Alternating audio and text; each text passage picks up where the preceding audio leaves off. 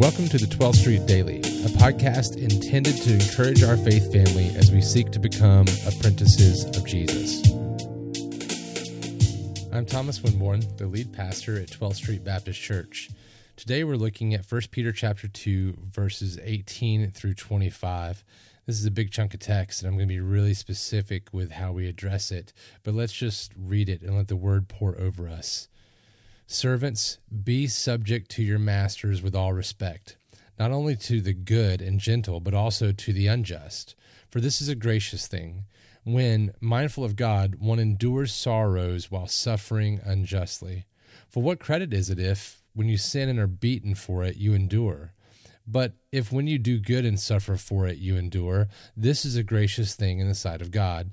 For to this you have been called, because Christ also suffered for you, leaving you an example, so that you might follow in his steps. He committed no sin, neither was deceit found in his mouth.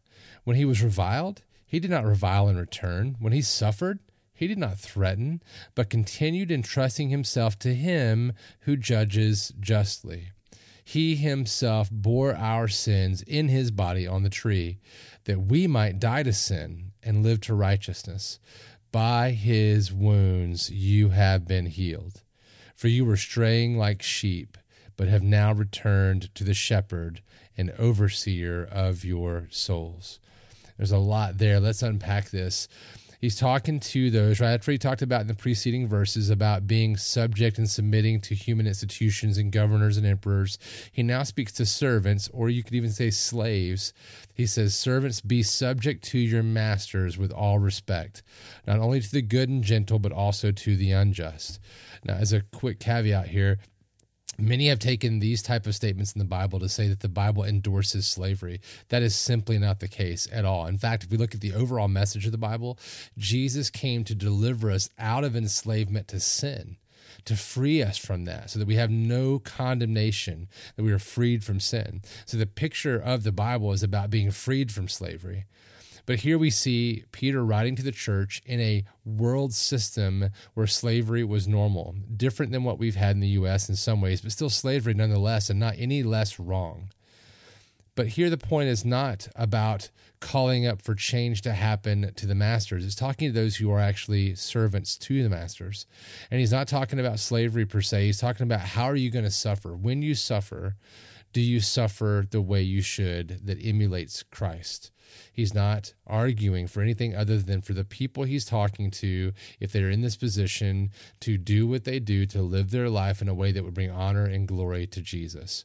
So here he says, be subject to your masters with all respect, not only to the good ones, but to the unjust ones. For this is a gracious thing, when you're mindful of God, that you endure sorrows while suffering unjustly. In other words, when you do suffer unjustly, if you do so in a way that is honoring of Jesus and those around you, even of your master, that will point to the grace of the gospel.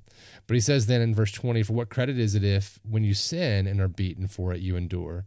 But if when you do good and suffer for it, you endure, this is a gracious thing in the sight of God. In other words, if you do something wrong and you get punished for it, that doesn't bring glory to anybody. But if you do right and you're punished for it, then when you're punished and you endure well, Jesus will get glory in that.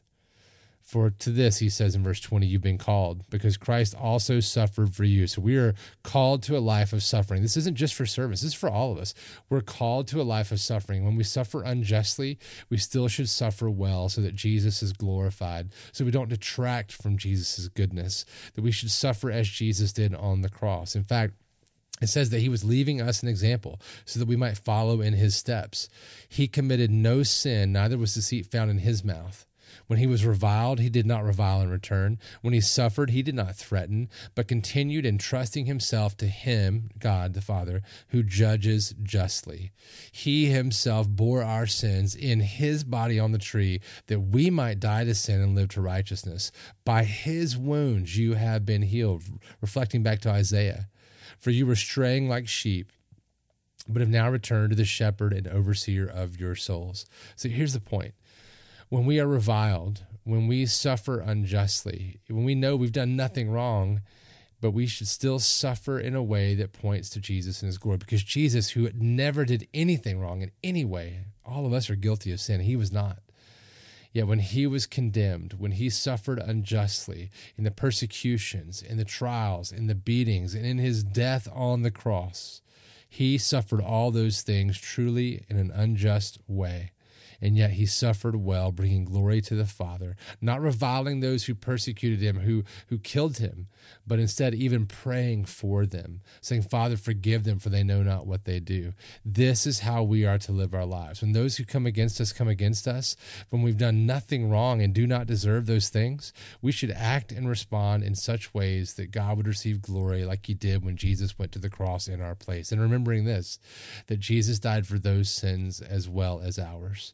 So let us walk in such a way, no matter who we serve on this earth, that when we are unjustly reviled and persecuted and hurt and blasphemed and all those things, that we walk in a way where Jesus gets glory because we suffer well as Jesus has suffered, all for the Father's glory. Let us be like Jesus, even in this kind of suffering.